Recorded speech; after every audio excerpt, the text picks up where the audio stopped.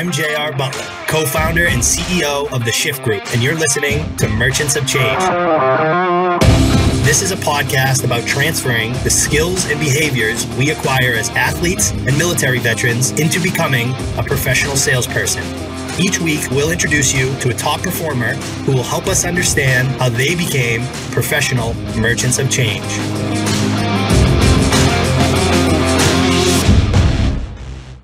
What's up, kid? How we doing? Today on the show, we've got Jeff Bull. Jeff, thanks for being on the show. Hey, JR. What's up, brother? How are you? I'm excited to chat with you, man. So quick context for yourself and anyone who's new. Our show is really a show for new sellers and people really that might be considering a career shift into sales. And specifically for our audience, we help elite athletes and military veterans really kind of break into the sales profession and become elite sales professionals. All of our guests so far have been military veterans and former athletes who have gone on to find success in sales. And what we like to do is we kind of talk about your service, so your time in the Navy, your transition to civilian life, and we kind of finish out by talking about some sales specific nuggets that we can share with our audience. So kind of taking a step back, we want to start with your military experience. I'm always curious about this, about the different military branches. What made you choose the Navy over other service branches? Yeah, man, I think you'll appreciate this. You ever see the movie Navy SEALs with Charlie Sheen back in the 80s? Of course I did. It's a classic, man. It's a classic.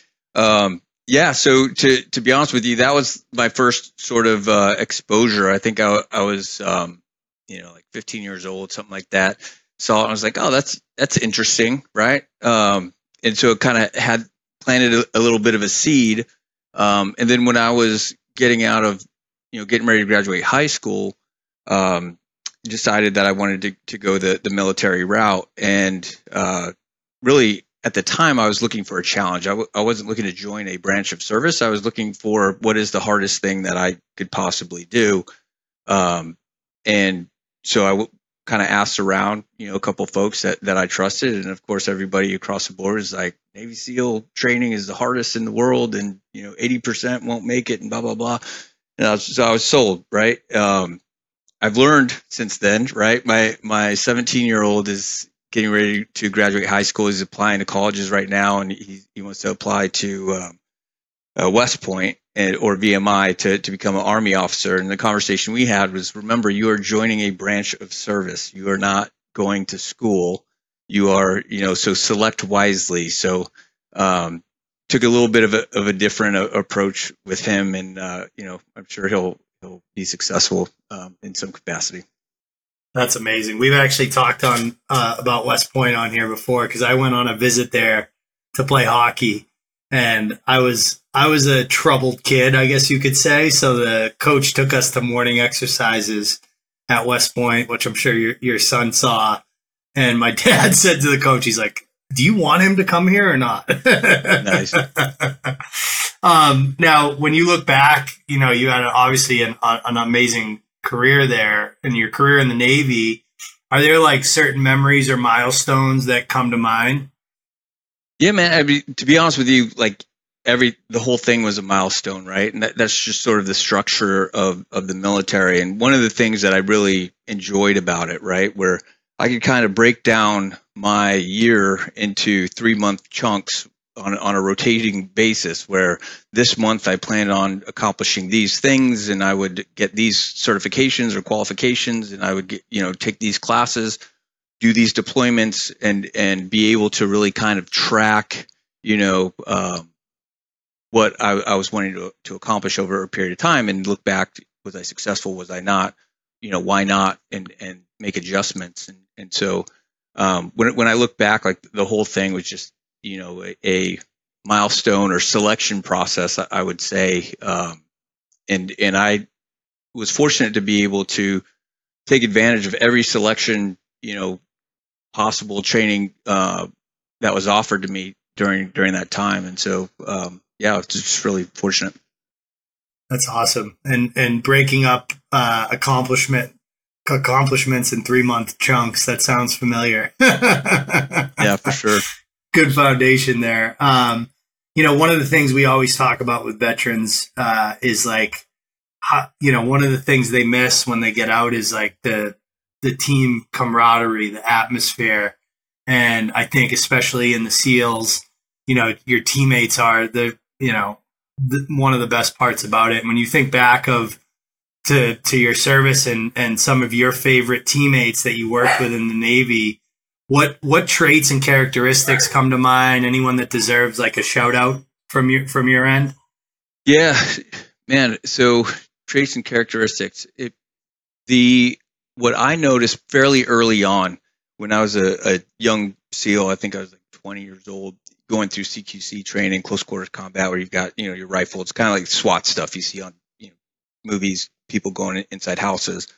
Prior to being trained, I would kind of amp myself up going in there, and even though it was just training and there are paper targets, I would kind of in my mind be like, well, what if there was a real terrorist in there or somebody that had a gun? Like, how my heart rate would be up and I would be amped up, and so I would try to create that sort of stress so that I would be ready when I had to do it for real. What I noticed was I would make mistakes. Like the blinders sort of come on, you increase this stress level, and I wasn't really performing at the level that I wanted to be. And so I started to observe the people that I thought was just like were crushing it, that were doing an amazing job. And so of course I looked to my platoon chief, and the guy looks like he's walking into an ice cream shop with a rifle, and he's just like telling people where to go, what to do. And the guy is just like absolutely calm and collected, and it's no big deal. And so I had to kind of like do a comparison, like why is he like that and performing like that, and why am I performing the way I am? So I actually talked to him about it, and come to find out that was a recipe for success for the rest of my career. Instead of trying to create additional stress for what I think would be in the moment, de-escalate and try to keep everything as calm as possible. And then my performance would go way up. And so I would see it in the future on different combat deployments. The guys that could be calm no matter what was going on were absolutely impressive and performed at an amazing level. What really stood out to me were the guys that could also do that when we came home. They would come home, and then with their families, they would be like, yeah, I'm going to my kid's baseball thing, or hey, I'm cutting out early because I'm going to go, take care of this. And they were just always had this like calm demeanor about them. And so for me, that was always something that I would try to, replicate. That's awesome. Now, you said platoon leader. Do you have like other favorite leaders and like lessons that you learned from folks that you worked underneath, during your time? Yeah, a lot of them are still working, right? So I want to be cautious and not call too many of them out. But what also stood out to me later in my career were the people who were really students of leadership, right? Like that really got into it. And so there was like this transition period where they were no longer worried about their individual performance as like a SEAL and what defines them as a SEAL. It's sort of like, okay, they got that. What they didn't quite have totally yet was, how do I be a leader in this space? How do I become a leader with a cross-functional team, right? With people of different backgrounds, different skill sets, and so on and so forth. And so one guy, and I'll call him out because he's now started his own company and doing his own thing, was a troop commander. So he pulls us in, and he's like, we're going to do a SWOT analysis of our programs and how we're performing as a team, and this, that, the other. So imagine you got a bunch of SEALs and team guys, sitting in there like, what? SWAT? Like, okay. And so, breaks down like, what is it? And he had read, about SWOT analysis in some business, magazine or something, probably the week prior, and decided, he was going to do it. And of course, the guy goes on to like Harvard and, gets a master's and starts his own company and a nonprofit and, all this other stuff. And the guy was just incredible. But what always struck me about him is that he was a student of leadership. and that he was always, pursuing that stuff. And so I'll call him out. Adam LaRue. He's got his own human performance company, O2X, based out of Boston. So, you may run into him. That's very cool. Yeah. And that's an awesome lesson, right? Like even when you get to that, supposed precipitous point where you're a leader, you don't ever stop learning and applying those learnings to what you're doing on a day-to-day basis. Now, I'm curious to get your take. Like, how do you think your teammates from the Navy would describe you? Yeah, man. Hopefully well, right? Like that's always, the goal. I had a couple buddies that would, kind of describe me as an overachiever, and they would say that in a negative context, from early on, like, I was saying those 3-month increments, I've found that I needed to keep my mind busy. And so I enlisted, and I didn't have any college, at the time. And so I think my second deployment to Afghanistan, probably like my fourth or fifth, combat deployment, we'd go out on targets and then do our thing, and we'd come back, and I'd start writing an English paper or something like that, try to knock out my college credits. And so there was like FBI agents that were sitting there, and they were doing the sensitive site exploitation, and like, where did we find what, and who did what, and who was where, and who fired shots, and all this stuff. So they're building this PowerPoint, and I'm sitting there writing an English paper, about, I don't know, Moby Dick, colonization or something like that.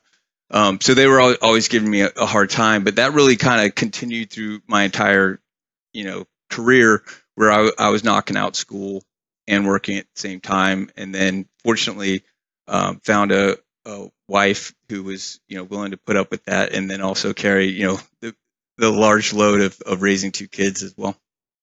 Wow. That's awesome.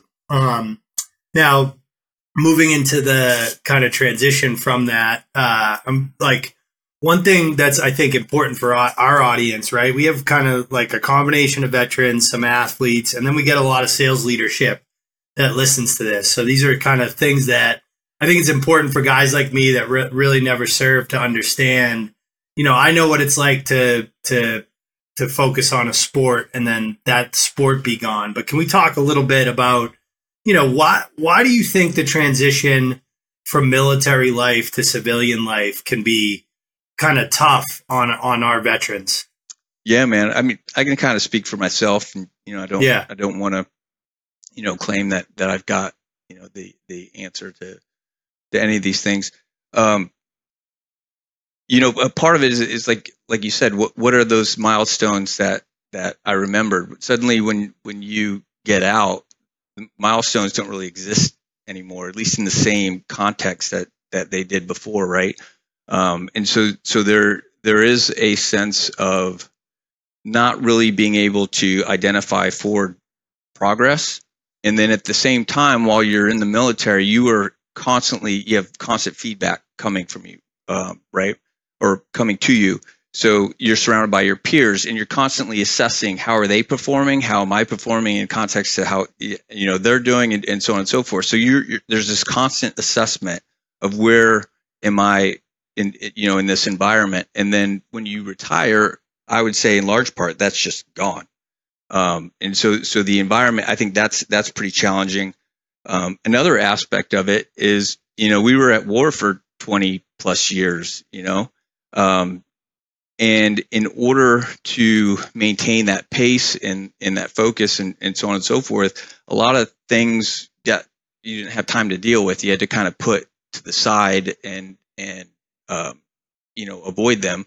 And so I think when you retire, suddenly a lot of that stuff comes back to the surface, right? And then you can't avoid it anymore. You try, and sometimes in unhealthy ways, and then you've got to figure out how to navigate that at the same time. Maybe you're moving, your kids, you're in your like 40s, your kids are growing up. There's just a lot going on, right?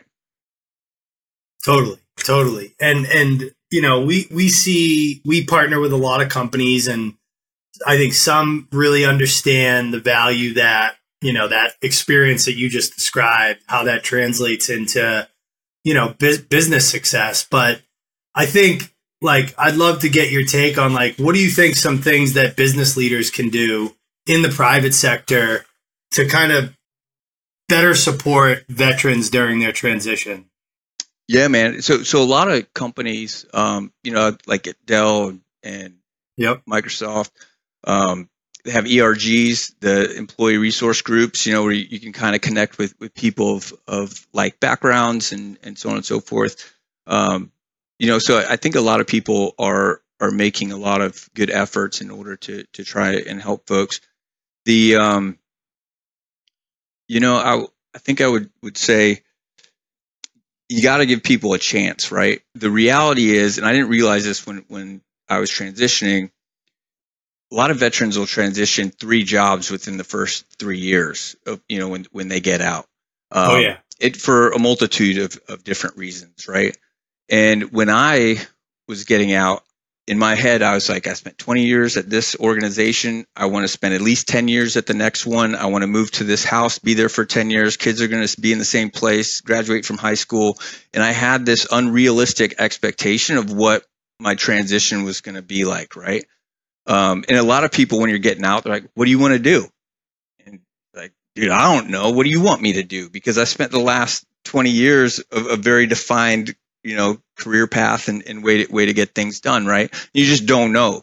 And so what I've found is that the more leaders can kind of and individuals can appreciate that it's going to be a process. You're going to discover new jobs, new roles, new industries, new technologies, like all sorts of stuff. And in this iterative process, you'll begin to refine like where do you fit in all of that? And where do you not want to be? And to some degree, that's where I'll kind of start with folks. I'll be like, what don't you want to do?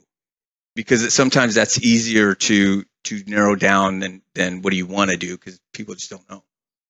Totally. And in your experience specifically, curious to know, like, what was your process on that discovery, and like, where did you kind of approach the process with an interest in sales, or did that develop over multiple conversations? Like, how did that play out? Yeah, I would say it developed over time. So I went to McChrystal Group under Stan McChrystal. He's a 4-star general. Yep. When I retired, and they'll probably get mad at me for saying this, but I was kind of described as like a halfway house, right? Where people would and actually a smaller portion of the company is former military, but the folks that would come out of the military is sort of this quasi. You still are taking military operational processes and how you think and approach problems and applying it to industry. And so that was just an amazing opportunity for me to, one, use what was already there, and then also learn the language of industry and then be able to translate the two, right? And I remember as I was getting ready to transition, I watched a YouTube video of Steve Jobs, and he was like MIT back in 80s or something like that, and he was talking to these kids about consulting versus going straight and owning a job. And one of the kids was kind of offended because Steve Jobs was talking smack about consulting a little bit, right? And he's like, well, it's kind of like fruit. If you had a banana or an apple or an orange and you're consulting, you know what it looks like. You might know the color of it, you might know the shape of it, all those things, but you don't know what it tastes like. You don't know all the things about the banana. You don't know all those things. The great thing about, and he said, the great thing about consulting is you get exposure to all these things, but you never really own it, right? And that was absolutely my experience at McChrystal Group. I got to see a lot of different problems, a lot of different industries, all those things, but I didn't own any of those, right? And it's very different. So over time, what I found was I was interested in owning some of those problems and not just advising. And so as I moved, I was actually trying to avoid sales, which I think I told you the story before. The National Lampoon's Christmas Story, like I'd seen it, but I never really like paid attention. But I had burned in my head that you couldn't count on whatever financial, plans that you had. I spent 20 years in the Navy. I didn't make a great paycheck, but I knew exactly what I had, right? So I could plan on it, and it was very stable. Suddenly the idea of sales to me is like, oh, you can either have a pool in your backyard or you can't pay your mortgage, depending on, something that you don't control. And so I was always just avoiding it. And people would bring up like, hey, what do you think about sales? I was like, no way, man. Like I got kids, I got like mouths to feed. The reality is it's nothing like that. Right. And so normally when I'm talking to folks, if they're getting out, that's the first thing I address, like the volatility that you believe is there is probably not the case. Totally. And I'm glad I've seen that clip of Steve Jobs in that he's in like a classroom presenting in front, talking about the banana and the taste. The other thing, I think a lot of, especially veterans in special forces, will end up in consulting. And I always tell people like sales is consulting, except it's bookended by two things. I call it the indignities of sales. The first thing you have to do is ask for someone's attention. Then you are a consultant for like the sales cycle, right? Like you're trying to understand their challenges, their goals, and then trying to educate them and show them where your solution fits into achieving those goals and solving those problems. Same thing a consultant does. And then comes the other bookend of the indignity, which is now you have to ask them for money at the end of that, right? So I think that experience really makes you appreciate like what a sales role really is. We always find, especially with guys with your background, that the biggest challenge, the biggest kind of bridge to gap is really around learning to frame their experience in a way that makes it easier for a hiring manager that didn't serve in the military to see them in the role that they want, right? Sean, our veteran coordinator, was a Green Beret, and he talks a lot about this. And I'd love to hear any advice you would have for our veteran audience on how do you tell a compelling story about military service to a sales hiring manager, in your opinion? Yeah, man. So for me, it was very much sort of this iterative, stair-step process. I didn't really just go straight from military straight to sales. Right. So I think that helped, the transition quite a bit. Like you're saying, there's aspects of consulting, within sales, and there's aspects of program management. In my head, it all leads to being an executive assistant. And so, like if you're consulting, you're also part program manager, but you're an executive assistant because you have to organize like all these people, keep all the cats, doing what they should be doing and coloring in the lines they should be coloring. If you're in sales, 100% sales, consultant, program manager, executive assistant. Totally. Unfortunately, the aspect that I like least about my job is being an executive assistant because it is hard, man. It is. Bless the people that do it and are good at it, because I lean on them all day long. I just like, I tried, I can't, please help. And then within an hour, like everything's all, figured out. Yeah, man. So sorry, I got a little bit sidetracked there. No, it was good. I like some ways that somebody can take, a decently long military service career and frame that for a sales hiring manager based off what you just said. Like, how do you say like, hey, this is why I can do this job that I understand to be essentially a combination of these four things? Sure. So I think the biggest thing, especially within the military, the first thing we are assessing for is trainability. Like if you cannot be trained, then we don't want you. We don't, at some point you'll end up being minimized. You'll go elsewhere. And so the reality is, for a hiring manager, one, you need to show like, yes, I'm capable of learning your processes, your organizational, how it functions internally, externally, so on and so forth. Here's some examples of how I am trainable. Here's how I adapted into these different environments, and I'm more than capable of doing that and applying it here. Storytelling, relevant storytelling, is really important, right? So yes, I was a Navy SEAL. How relevant is that to sales? Like from a actual, tangible thing? Not very, right? Except for when you begin to break down, well, I needed a piece of equipment, or I needed to, sell the idea of conducting this sort of operation in this location, or I needed to build a coalition of people to get behind this effort. How did you do that? So there are always different aspects of people's experience. You just need to be able to draw on the right thing that usually is not like jumping out of planes, diving, shooting, that sort of stuff. Yeah. And I think, I think where those types of things come into play is really more about like the proof of the intangible characteristics and mindsets that matter, right? Like maybe it's not, you need to be able to tell stories on the experience and make those parallels, but you can also say like, hey, you think I'm going to be afraid to cold call? Like, right. Look what I just did. You know what I mean? Like that should be the easier part. What would be like a nugget of advice that you would give for any vets who are listening that are just at the very beginning of their career search? How would you coach those folks? Yeah, man. So usually I start out with, what are your priorities out of three things, right? Is it where you live? Is it how much money you make? Or is it the job that you're doing? Because if you can prioritize that, it will begin to limit what is possible. So if I say, hey, I want to live in the middle of Texas, right?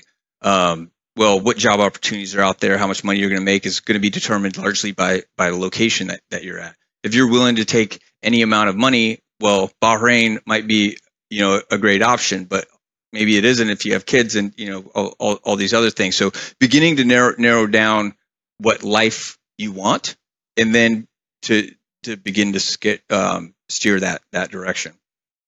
That's actually really, it's like very rational, but like very simple, but that is like a really good place to start, right? Like, cause if you say, I want to make hundreds of thousands of dollars, then that also will limit your search, right? Because then you're like, okay, well, here's like 10 careers that you can take where that's going to be the potential. I really like that.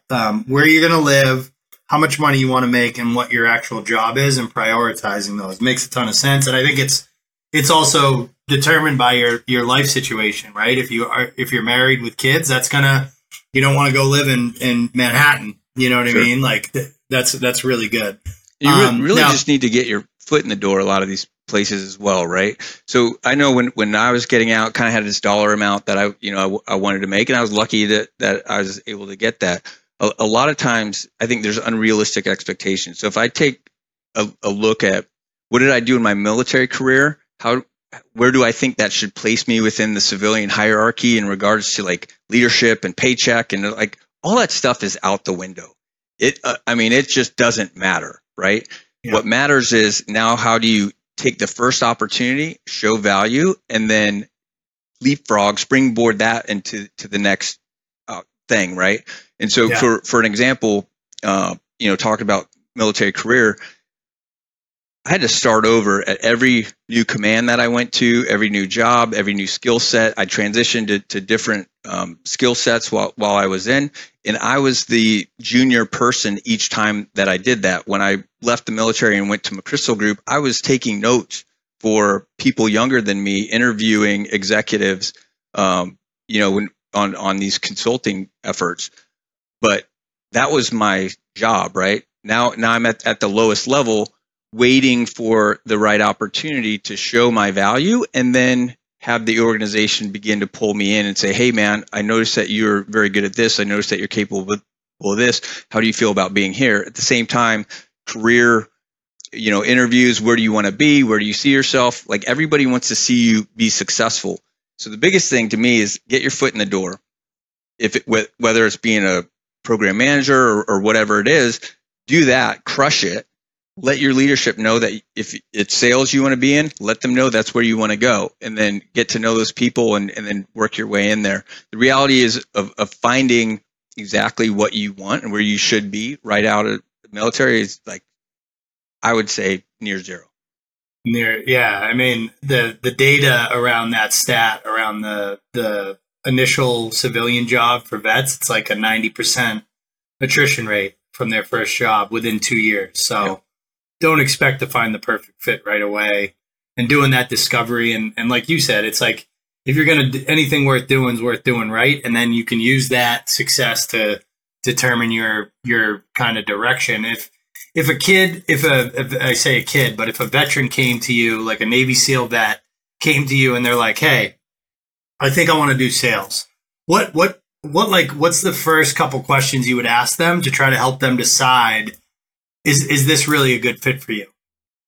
Yeah, so that's a great way to frame it, right? Like if a SEAL's coming to me, I would already automatically assume that they're capable of it, right? Totally. There is skill sets, things that they need to learn, like all those things. Then the question is, do you want that? And so then we can begin to discuss of like, what is the lifestyle actually like? What does the job actually entail? And there's plenty of SEALs. Last week I had a conversation with one, and he's looking to transition away from sales because he's like, I hate sales. He's like, I just don't like it. Like whatever it is about it, he doesn't like it, right? So he's learned that, and then he's gonna find his path to the next thing. So then the question is, well, what is it that you don't like about it, right? And in some cases, to me, it's like, what would I not like about sales, or what don't I like about sales? The idea of sales being trying to force something upon somebody that they don't want or need or something like that feels very slimy and dishonest and so on and so forth. What I found is it's exactly the opposite. The customer has a need, they have a requirement, I have a solution, and I have to present it to them. Now, if it's a good solution and it meets price points and timelines and all those things, then we've got a good relationship. We can go ahead and make the deal and then move on. If any of those things do not fit, there's a choice, right? Do I continue to push and try to pressure this individual in order to get the opportunity? Very short-sighted, minded thinking in like this quarter, not thinking about relationships and what future potential is. You could burn bridges fairly quickly, right? What I come to learn and appreciate about my company now is they are a product company. They aren't a sales company. So if I have the right product, I'm not really selling. I'm just offering the right product, right? So what I've discovered is if my product fits with the customer, I'm not doing anything. I've got technical salespeople. They are helping solve and solution, and these things are flying out the door. Where I'm focused now is where my product doesn't meet the customer's requirements, because that's all greenfield. That's all new growth business. So I spend, I would say, man, my boss is going to be pissed at me. I like 60, 70% of my time fighting internal, trying to get product group to build what I need them to do so that I could sell and grow the account. Right. Yeah. And that's actually like so we've had probably 40 episodes, Jeff, maybe more. And I would say more than half of our guests, and a lot of this is because it's my background too. We started our careers. I started my career at EMC, right? Which is Dell, right? Dell EMC. And the place you start your sales career is really important, I think, because you can get a bad taste in your mouth if you go work for the wrong leader or the wrong organization, or it isn't a company that's product led. And, that product led mantra goes way back to the 80s for EMC. There used to be a big sign on the sales floor that Roger Marino put up, and it said, "It's the product, stupid," right? To humble some of these cocky, overconfident sales guys, like they were the reason these things were flying off the shelf. But there's certain characteristics that we advise our people to look for in the company that they select to start their sales career at. What is the criteria you think is most important for choosing a company, specifically, obviously, for veterans? Sure, man. So I would say I was fortunate because got to be at McChrystal Group for almost 3 years. and it's a small company, and what they used to say there is like, McChrystal Group is all the good things about a small company and all the bad things about a small company. Dell, Microsoft are all the good things about a big company and all the bad things about a big company, right? So you kind of need to figure out, what are you looking for? Are you looking for like big impact, being able to move the needle, run initiatives, and like have a strong presence within an organization? You might want a small company, right?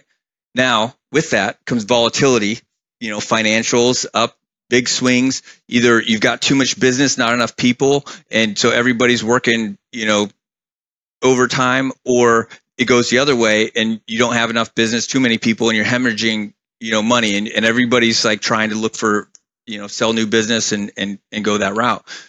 Large companies, super stable, right? And so there's a lot of goodness there, but it's a massive bureaucracy. In order to move the needle inside of a $100 billion company, it is not an easy thing to do.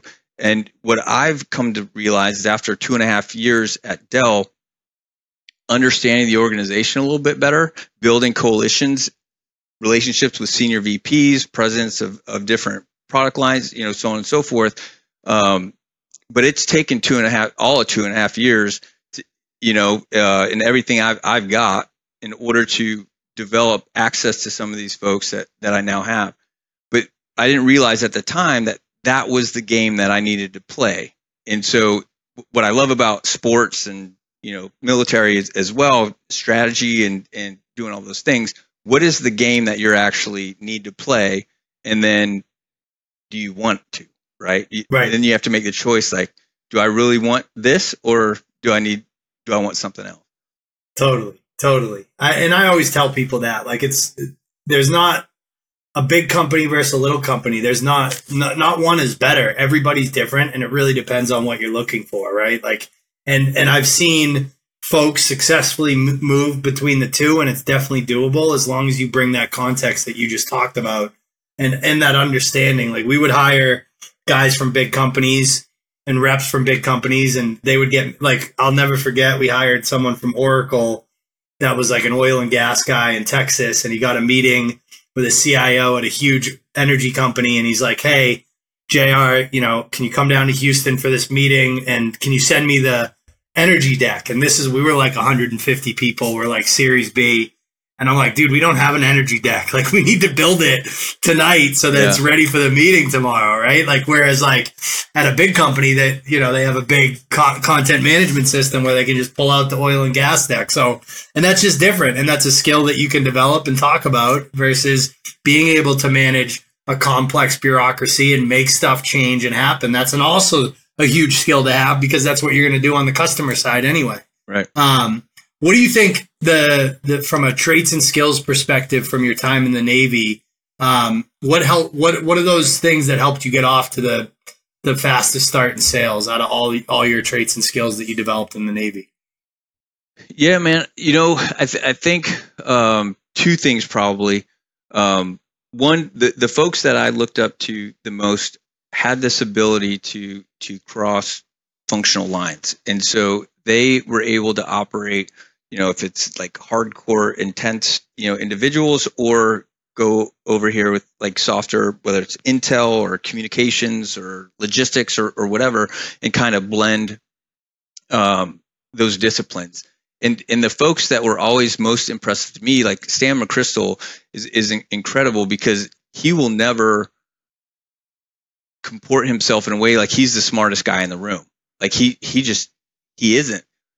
Not that he's not the smartest guy in the room, but he does not present that attitude, right? He enables everybody else to bring what they know, what they can, what they're capable to the table, and then the team, the organization, just like crushes, from there. So that's what's most impressive, to me, and seeing folks in the military that once they learn that, right? And I do think it's a learned skill.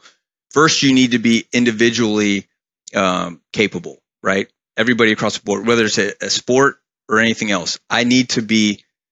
That's the price of entry, right? Is that you are capable to contribute on an individual level. Once you can do that, there are still another tier of individuals that are only going to be able to do that. There's other people that are going to say, okay, I like this leadership thing. I'm now going to kind of put a little bit of that individual, capability aside and focus on leadership and team performance and so on and so forth. And so the people that I most looked up to were incredible operators who at some point weren't that current anymore because they were focused on enabling everybody else, but they didn't have to also have all the answers because they were surrounded by people with the answers. They just had to figure out how to pull it out. Yep. And I'm sure that pays dividends now, having learned that skill over time. We talk a lot because we're working with athletes, we're working with veterans. They're coming from typically like fairly structured worlds, right? Where it's like, your combat aside, your day, your week, your month is pretty structured. You know what you're going into. And we find that people that can bring that to their sales careers are really successful. So curious to get your kind of view on like, you must have an operating rhythm. Can you give us some detail on like how you might structure a day and a week in the life of in the role you're in now? Yeah, for sure, man. So, that's the first thing that I brought to my team when I showed up was a daily stand up. And so we've got, 20 to 30 minutes. Sometimes it goes 40 minutes depending on what's going on, where at the beginning of the day and we work off of Central Time because we've got folks that are out of Austin. And what do you have going on today? Like what's the priorities? And usually it's the field salespeople talking to the inside sales rep that needs like quoting or waiting on something to get to the customer, or the field sales needs to give like some configuration information to folks. So that's the first thing that we'll do.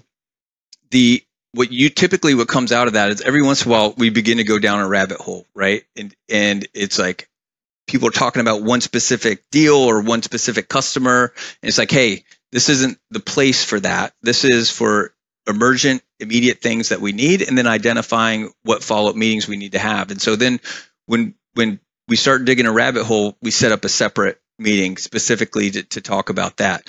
If it's important enough to us, and it may not be related to money, it may be related to relationships, opportunities, whatever, we'll determine what the speed of business needs to be at that point.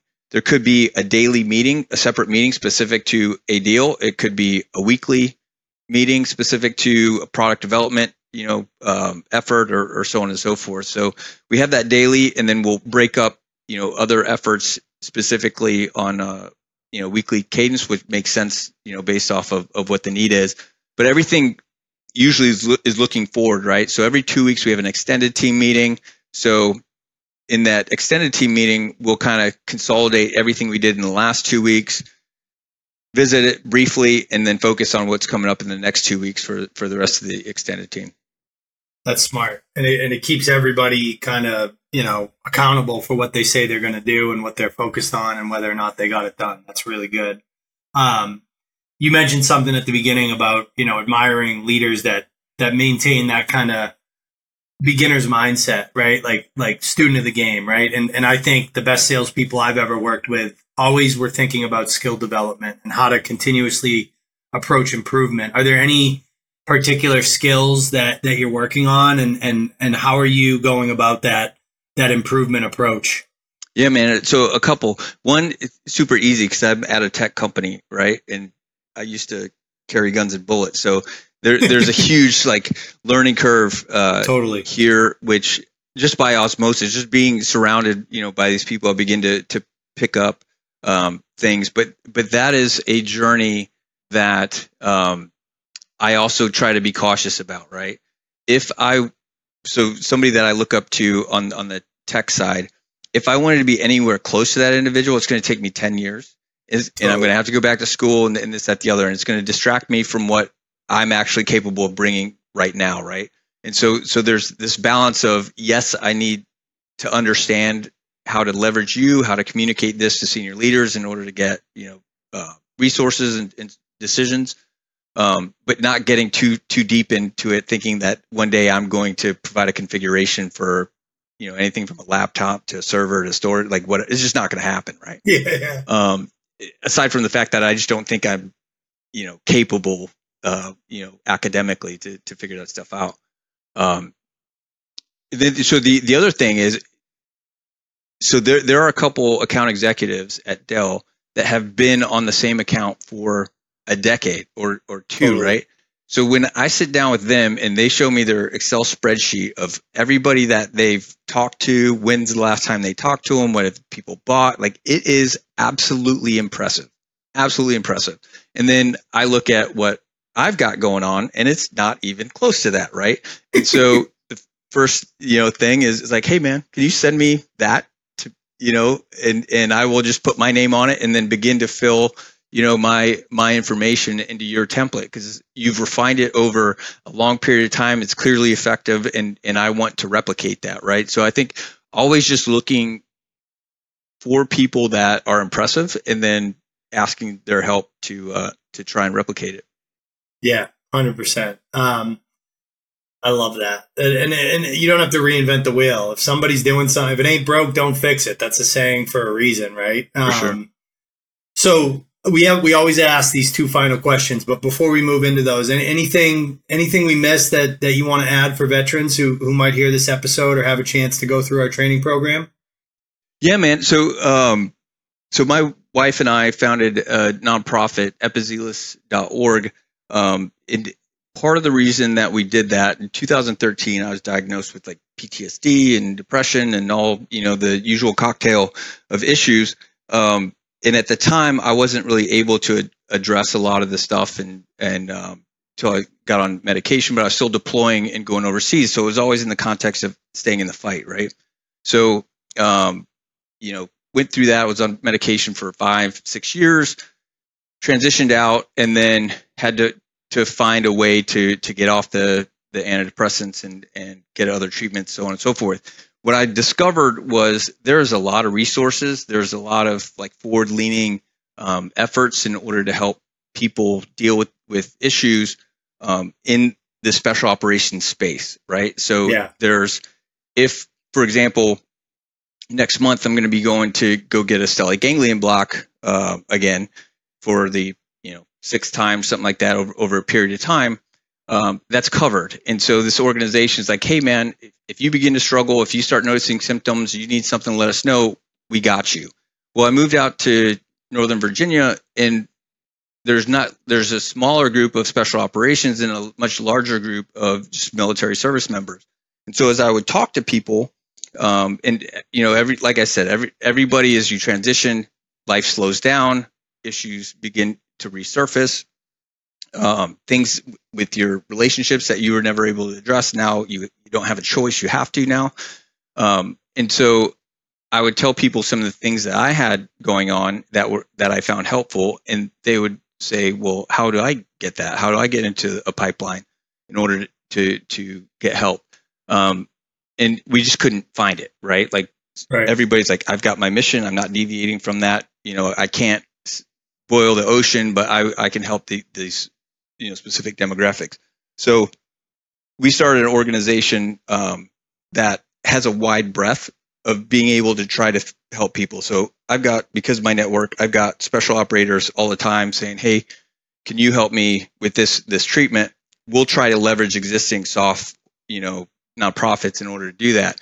If somebody's a Marine or something, we'll try to leverage existing nonprofits. If not, then we step in and try to close the gap when it comes to providing funding for treatment and that sort of stuff. That's awesome. So I guess my story essentially is like it is going to be a process, right? And what I found is there's no solution. And being in the military, we were always going for the easy button, right? Because it was about getting back out the door to get back on the mission. So give me a shot, give me a pill, give me, whatever, so I can get back out on the field, right? That doesn't work anymore once you get out. What I've found is now I'm just on a maintenance cycle. So for me personally, what I found is like ketamine, for example, helps me be symptom free for like 4 to 5 weeks. After that point, I begin to notice a lot of, anxiety, anger, all these things begin to become disruptive in my life. And so I do something about it. So now I'm just trying to stay ahead of it. For me, that was a really hard transition, right? To think like, all right, man, rest of my life, I'm going to have to sit here, and hopefully one day, it won't necessarily be what it is right now. But that was a healthy realization for me that I'm not going to get an answer. I'm not going to get a solution. I just need to stay ahead of it. And the more you can stay ahead of it, the more effective you are at work, at home, and all those other things. Yep. And we're big on mental health. We give money to mental health. I have my own struggles that I went through. So thank you for sharing that. And we'll definitely link to the nonprofit in the show notes for sure. Awesome. So last two questions, right? We always ask every one of our guests to highlight one skill that's translating to kind of, elite execution on the sales side. What do you think your one skill is that's making you elite right now? Yeah, man. So when I think about it, how we talked about individual, skill set, and then kind of transcending beyond being an individual contributor to making the team better, right? Being team focused. And I would say that in large part because I'm very weak on an individual contributor aspect, so I don't have an option, right? But it's also a great skill set to have, right? I'm constantly looking for help. So a customer's going to come to me, say, "Hey, do you have this or that, or do you know anything about this?" And I'm like, "Hey, everybody," and I forward the distro and see who comes back. And I'm constantly looking to match the right individual with the right problem. So yeah, man. Like I said, I'm more of an executive assistant, than anything else, I think. Dude, especially for the gig that you have, that's an elite skill. That makes a ton of sense. You've gotten exposure to a lot of great salespeople at a great company. And I grew up in a household with a father as a hockey coach, and he used to tell us when we were little, there's a lot of people that play hockey, but there's not a lot of hockey players. And like the thing that he was trying to ingrain in me and my brother's minds was this idea of professionalism and approaching something like a profession. And I think the highest praise you can give a salesperson is calling them a pro. So I want to, this is the last question. What is being a pro in sales? What does that mean to you? Yeah, man. So it's interesting. The sales industry, all the cliches, I would say they're probably they're accurate, at least what I've found, right? A lot of times with some nuanced differences there. The pros that I see are not thinking quarter to quarter. They're thinking long-term, relationship building. And so when I see somebody that is committed a lot of time and effort in something that will pay off a year from now or even 2 years from now, because they have a stable run rate business, in order to meet their metrics and immediate requirements, like those people are impressive to me. Yeah, I love that. We haven't got that answer, but that might be one of my favorites because it's so true, right? And you need, it's a function of your ability to run your business on a quarter. You still have to run your business on a quarter to quarter basis to get to that long term. But if you can do that and maintain that long term outlook, that's long term success that you're developing. So awesome answer. Jeff, this was an amazing conversation. Thank you so much for giving us your time, and thank you for joining us. I really appreciate it. Thanks for having me, brother. This wraps up this episode of Merchants of Change. If you enjoyed this episode, the most meaningful way to say thanks is to submit a review wherever you listen to podcasts. If you're interested in working with us, please come find us at www.shiftgroup.io.